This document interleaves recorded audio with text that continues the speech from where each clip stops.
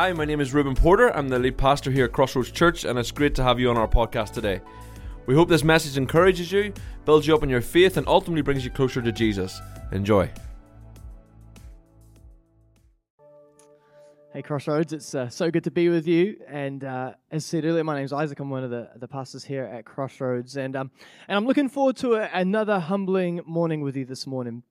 And I say humbling because for whatever reason, anytime I'm putting together a sermon and I'm trying to think about an illustration that would help us understand and relate to what we're going to be talking about that day, the illustrations I feel that God puts on my heart always either paint me in a bad light or just make me look like a strange guy. Whether it's an argument that I have with my wife and I say something really unhelpful, or the fact that I feel a compulsion to match my socks with my outfit every day.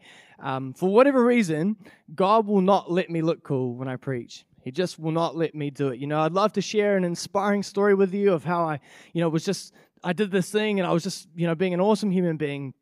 But apparently today is not that day, because this morning I'm going to start by sharing with you how much I love milk. Just good old-fashioned blue top milk. It's been my favorite drink since day one, and I have a glass at least every day, but often two and sometimes three. I think, in New Zealand, it goes Fonterra as the biggest backer of the dairy industry, and then me in a close second. I'm really holding the line there. I just love drinking milk. I don't like coffee. I'm not interested in tea. Just a nice cold glass of milk.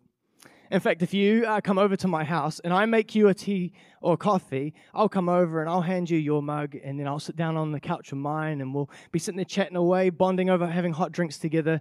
But secretly in my mug, it's just milk. And I've put it in a mug to make it look like I'm a normal adult like you.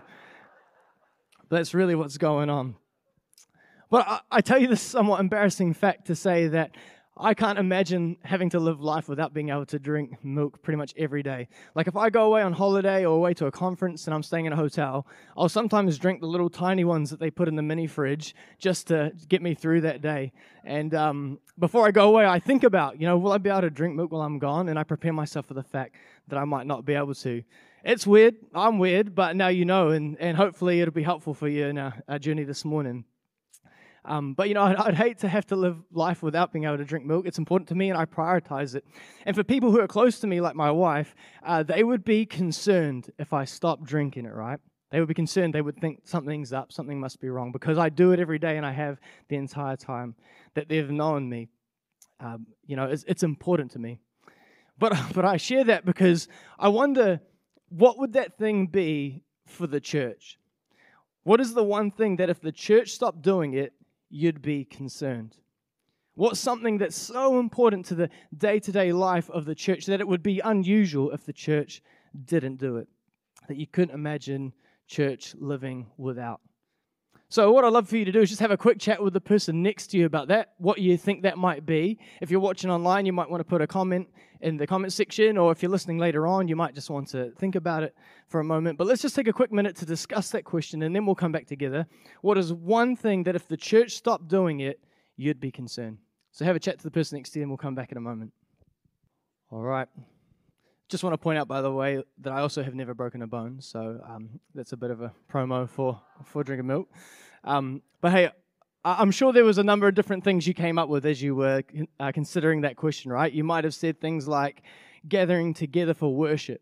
That if Crossroads said, hey, we're not going to get together for Sunday gatherings anymore, that would probably concern you, right? That would worry you. You may have also said something about praying, or you might have said something about teaching the Bible, right? There could be a whole bunch of different things that you could talk about. But for me, it would be something that we've actually talked about a lot over the last few years, and that is the commission that Jesus gave his church before he left in Matthew 28. When he told us to go and make disciples of all nations, baptizing them in the name of the Father, the Son, and the Holy Spirit, and to teach these new disciples to obey all the commands that he's given us. To me, it would be super weird if the church and the Christians that make up the church weren't doing that. Because that's our purpose. That's the commission that we've been given. It's what we've been asked to do. But one of the questions that was asked in the 2023 New Zealand Church Life Survey was, what do you want your church to prioritize in 2024? And those who participated were able to select three things. And I don't know how well you can read it from back there, so what ended up being ranked was build strong community in church, spiritual growth, worship services that nurture faith, encouraging people to discover/use their gifts, ensure that new people are included well in church life, create a clear vision for this church's future, ministry to children and youth, supporting social justice and care for needy, or encouraging people to share their faith and invite others. And as you can see, in ninth place for nationwide, right, with only 14% of participants putting it in their top three, was encouraging others to share their faith/inviting others, and that means like inviting others into our church community. And I personally was really discouraged by that result for our country, because when I read the Great Commission, and then I read how the early church responded to that commission, which we'll look at in a moment in the book of Acts, there is no doubt in my mind that what is number 9 for New Zealand was number 1 for the early church. In fact, I think it would be totally unfathomable to the early church that sharing our faith and inviting others into our church community would be so far down our list. I think it would be crazy to them that New Zealand's top 4 things are all about us before getting to anything about anyone else. And even then, number 5 is ensuring new people feel well included, right? But who are the new people if we're not sharing our faith? It'd just be other Christians transferring from other churches. And so I was really discouraged by that result. But I was encouraged by the fact that Crossroads does buck that trend, right? For us, 34% of us said that that is a top priority for us to be sharing our faith and inviting others into our church community this coming year. And I think that's great. I think that's awesome, and over the next few years, I would love to see that percentage increase further and further. I'm so stoked to see that that is a high priority for us, and I think that is something worth celebrating. But we've got to continue on. We've got to press on. Well, it's so good to celebrate where we're at. That chart does not mean mission accomplished and job done. When it comes to keeping a church on mission to live out the Great Commission, we have to make sure we regularly think about it and talk about it to keep our finger on the pulse. In his book, Organic Outreach, Kevin Honey shares a story of talking about outreach with a group of pastors at a conference. And this is what he has to say. He says, I asked these pastors, if you stopped doing Sunday worship, had no music, no sermon, no corporate worship experience, how long would it be before people noticed and declared, someone's not doing their job, we're not being the church? The pastors in the room, they thought for a moment, and then one pastor answered, 1 week. The consensus around the room for most people was that the church would rise up and express concern if there was no time or energy put into planning and executing a worship service for 1 week. There were 1 or 2 that thought they could get away with it for 2, but that was definitely the maximum, 1 or 2 weeks. Kevin then pressed on a bit more, and he said, if you stop doing discipleship and spiritual growth of believers at your church, how long would it be until your church members and leaders would rise up and say, we're not being the church? If you stop doing stuff like youth group or youth learning or kids studies or Bible studies or connect groups or other forms of spiritual formation, how long would you get away with it? The answers in the room, they range from 2 to 4 weeks. Kevin then pushed a little bit further, and he said, if you did not do intentional evangelism, if you did not mobilize and equip your people to share their faith on a regular basis, how long would it be before your church noticed? The first pastor to answer with sober and piercing honesty said, it's been 10 years and counting. You see, sharing the good news of Jesus with others is one of the most important jobs of the church. It's part of the mission of the church, but it's the first thing to go when you stop intentionally focusing on it. And I think that's exactly what the enemy wants. But I also think that it can happen because being a part of the kingdom of God is a very different way to live, right? It's very different to the normal human experience. Being a part of God's kingdom means that we live differently to the world around us. And even though we have the Holy Spirit to empower us and help us do that, we still often have to fight to live how God calls us to. And when we don't fight to live that way, we recede back into what is appealing to the human experience. And that can often mean that churches end up looking more like social clubs that appeal to our selfish desires rather than being the selfless communities that God has called them to be. And so though we have talked about the Great Commission a lot recently over the last few years, and I recognize that, we've got to talk about it again and again to keep us on mission, to keep us focused, to not let us lose sight of what is the purpose of the church. It's the one thing I don't mind you getting tired of me talking about. But to give you somewhat of a break, instead of spending time directly in the Great Commission passage, today we're going to look at an example in Acts chapter 8, where we see the early church responding to the Great Commission and living it out. And to give a bit of context before we jump into the passage, in Acts 8, we're still in the early formation of the church. It's only been about a year since Jesus gave the Great Commission and ascended back into heaven, with the church operating through the power of the Holy Spirit ever since then, or not long after that. And in that first year, the church sees immense growth. So many people coming to know Jesus, thousands and thousands coming to know Jesus. And during this time, there is some opposition from the religious leaders, like the apostles get pulled up in front of the Jewish council. But for the most part, the church is able to grow without too much pressure or too much persecution from the people around them. But that changes in Acts chapter 7, where a follower of Jesus named Stephen is accused of blaspheming against God and Moses and saying things that he never actually said. And this results in his death. The Jewish leaders have Stephen stoned to death, and this moment is the catalyst for great persecution against Christians in the church. As a result, many of the believers, they have to flee Jerusalem, and that's where we find ourselves in Acts chapter 8. It's immediately after Stephen's death, and the Christians are dispersing. And so this is what it has to say, starting in verse 1. It says, "A great wave of persecution began that day, sweeping over the church in Jerusalem. And all the believers, except the apostles, were scattered through the regions of Judea and Samaria. Some devout men, they came and they buried Stephen with great mourning. But Saul was going everywhere to destroy the church. He went from house to house, dragging out both men and women to throw them into prison. But the believers who were scattered preached the good news about Jesus wherever they went. Philip, for example, went to the city of Samaria and told the people there about the Messiah. Crowds listened intently to Philip because they were so eager to hear his message and see the miraculous signs that he did. Many evil spirits were cast out, screaming as they left their victims. And many who had been paralyzed or lame were healed.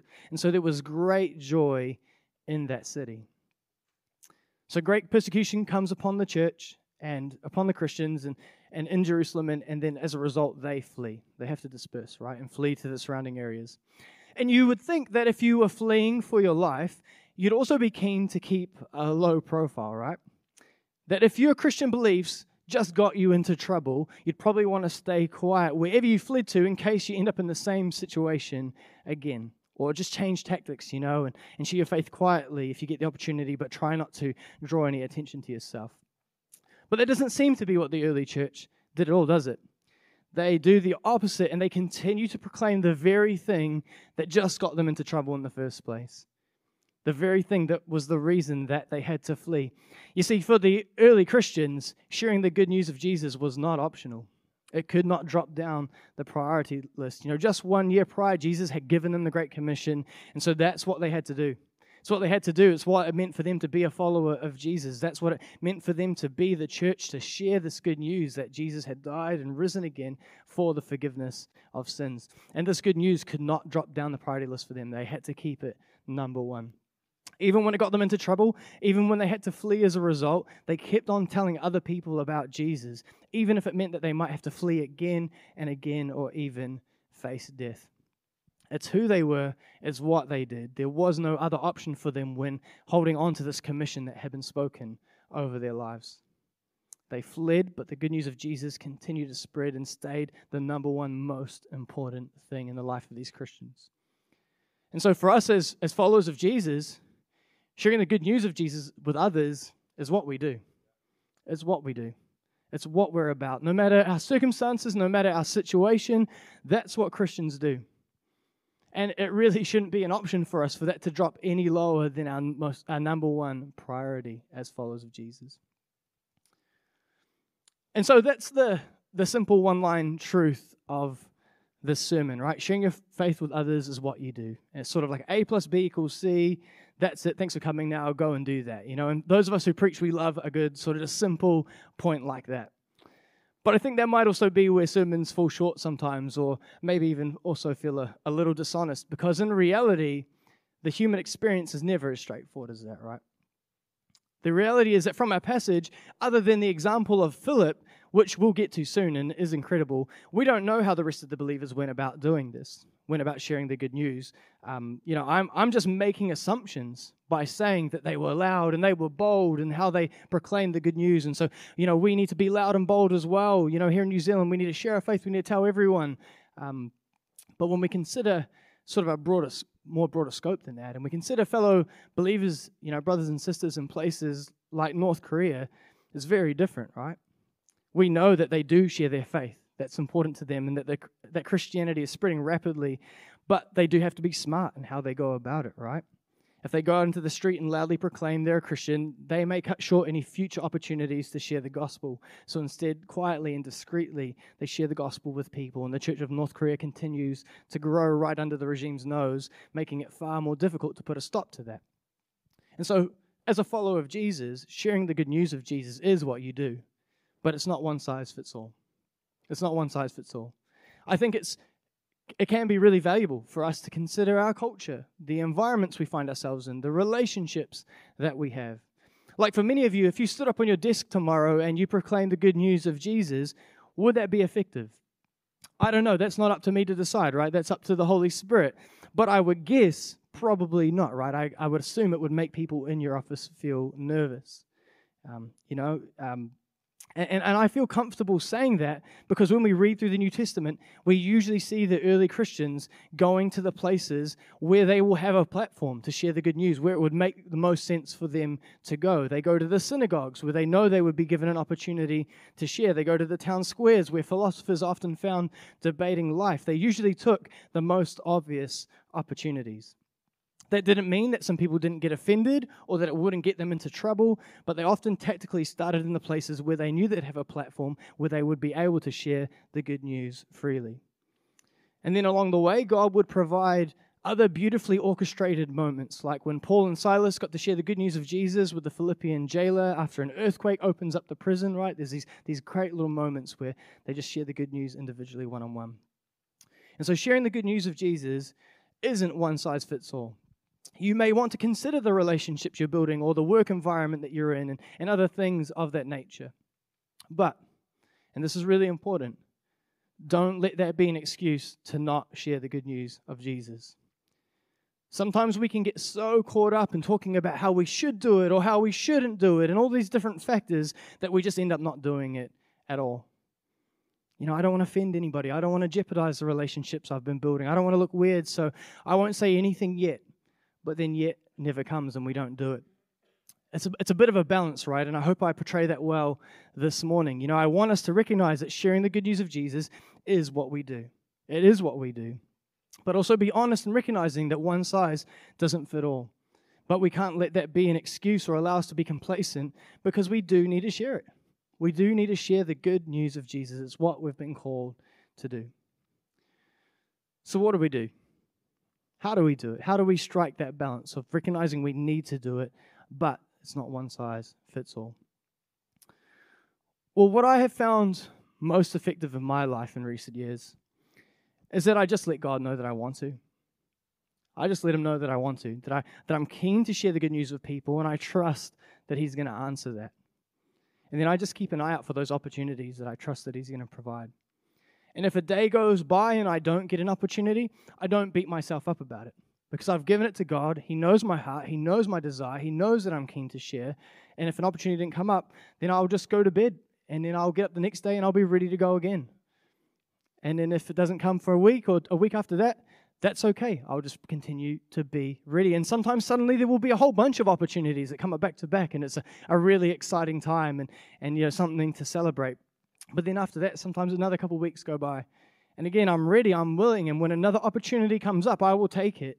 But I'll leave it in God's hands to orchestrate those moments. For example, a couple of weeks ago, I had the opportunity to see somebody give their life to the Lord, and it was really cool. It was really exciting.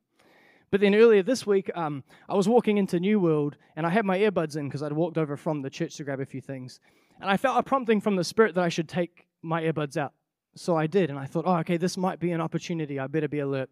So I'm in there, I'm making my way through New World. I'm keeping an eye out. Is there an opportunity here to share the good news of Jesus with someone?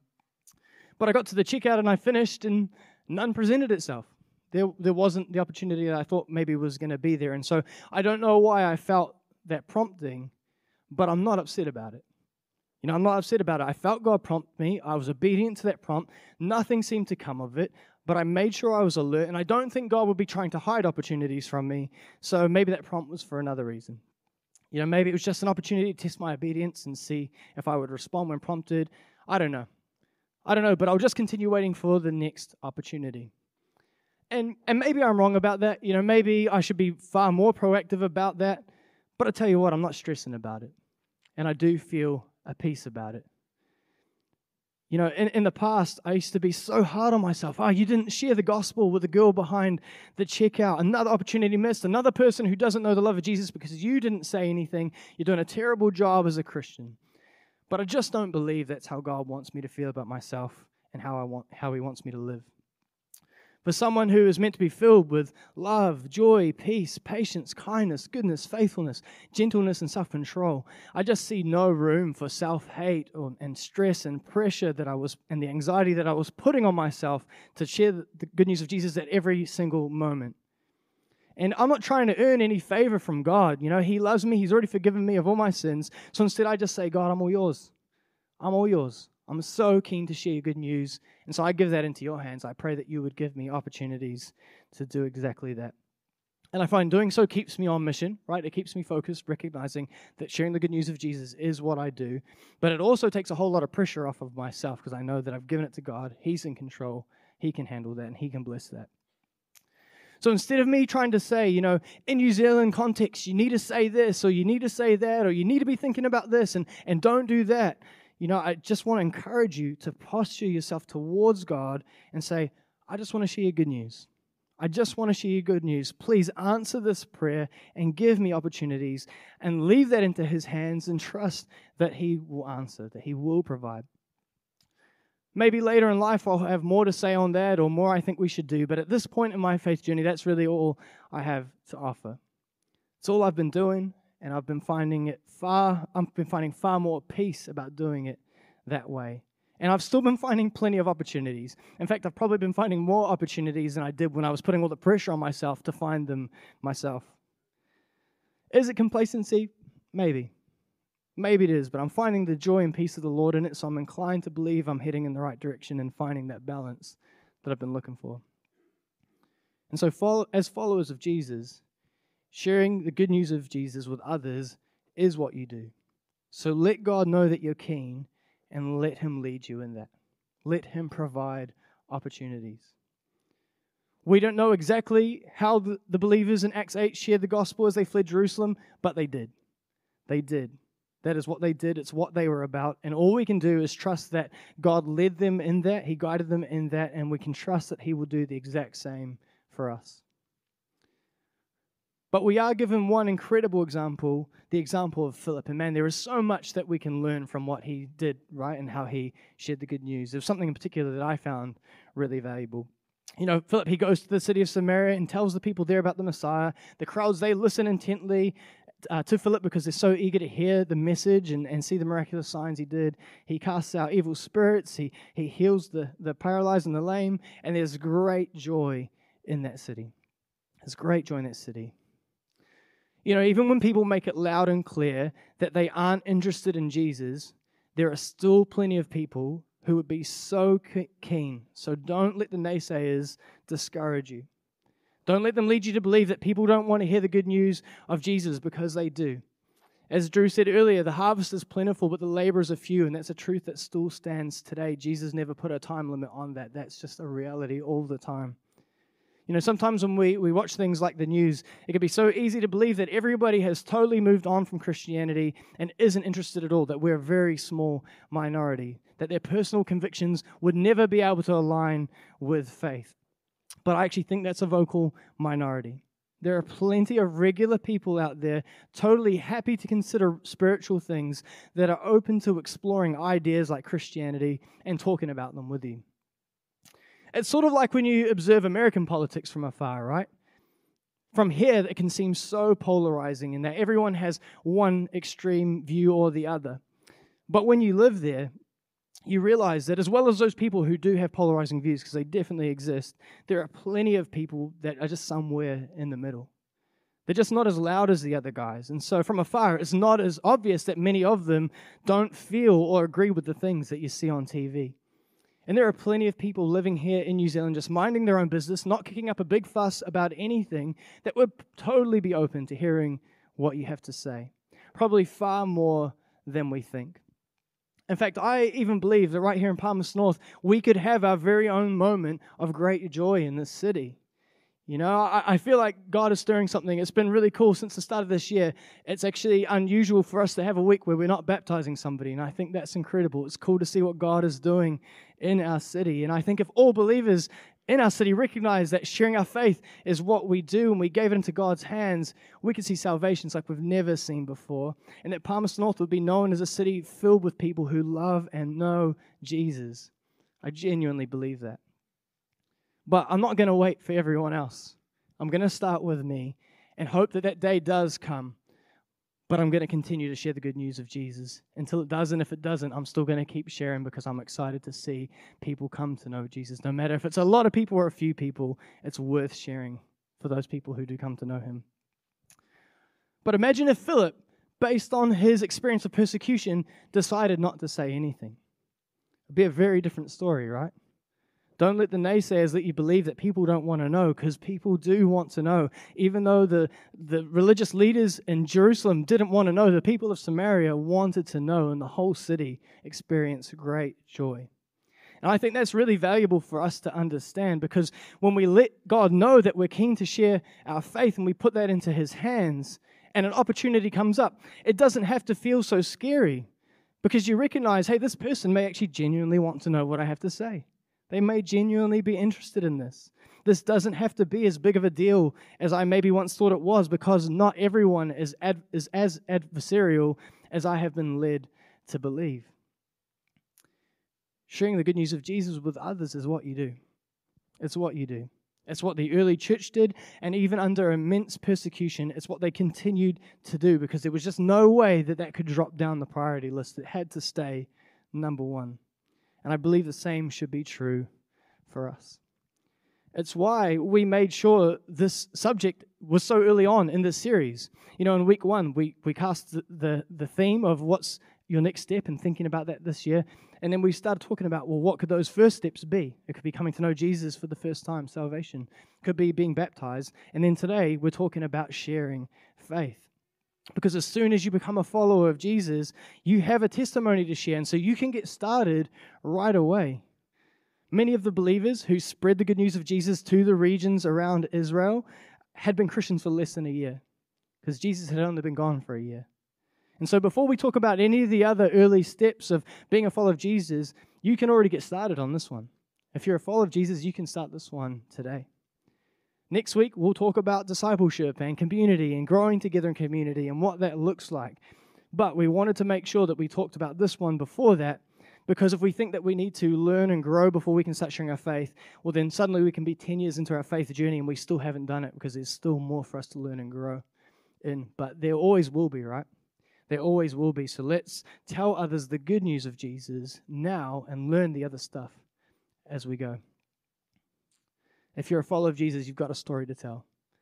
You've got a story to tell, how you came to know the love of Jesus and how that has changed your life. So let God know that you're keen to share it, and watch how he gives you opportunities to do that.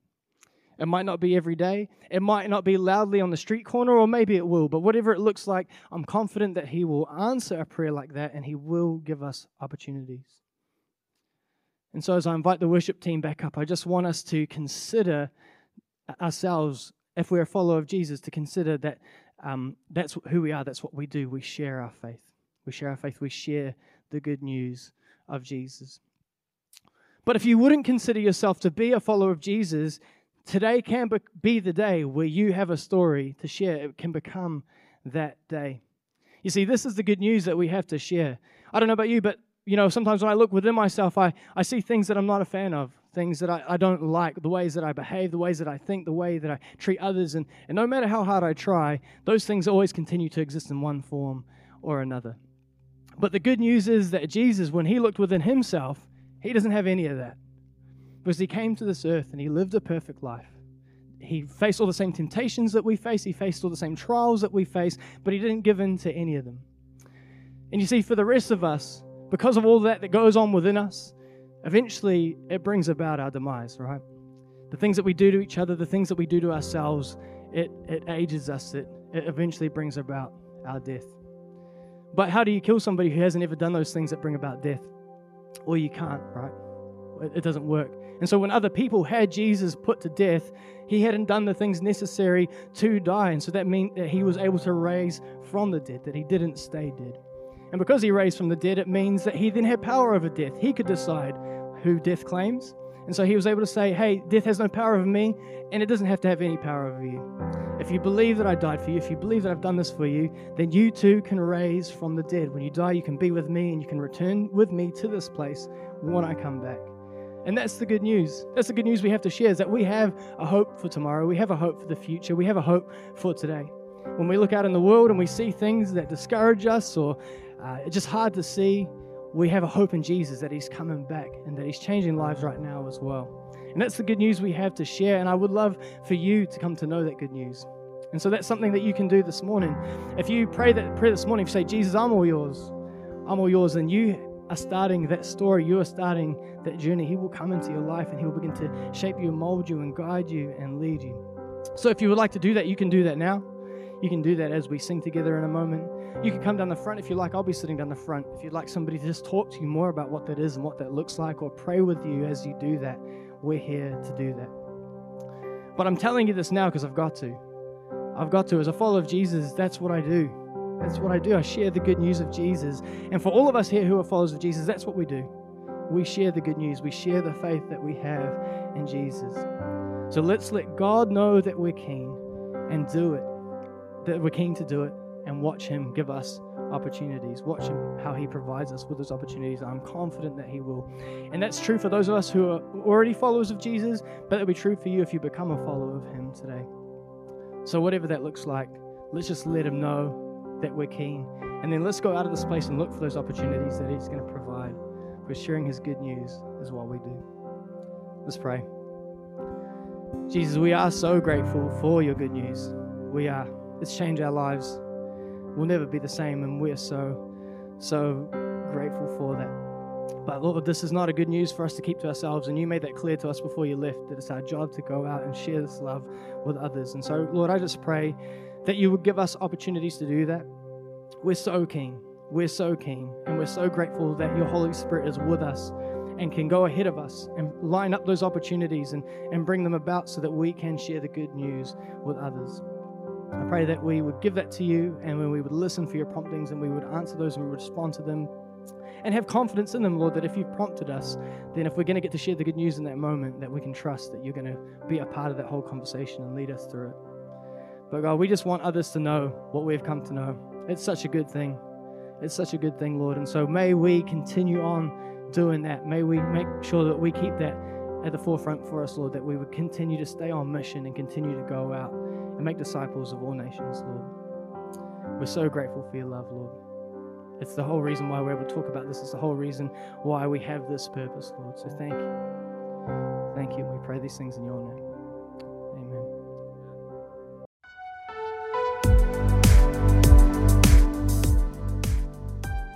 Thanks for listening to the Crossroads Church podcast. If you'd like any more information on our church, how to give, or after this message you'd like to talk to someone, you can find everything you'll need to know on our website, crossroads.co.nz. Make sure you subscribe to this channel to keep up to date with new content, but thanks again, and we'll catch you soon.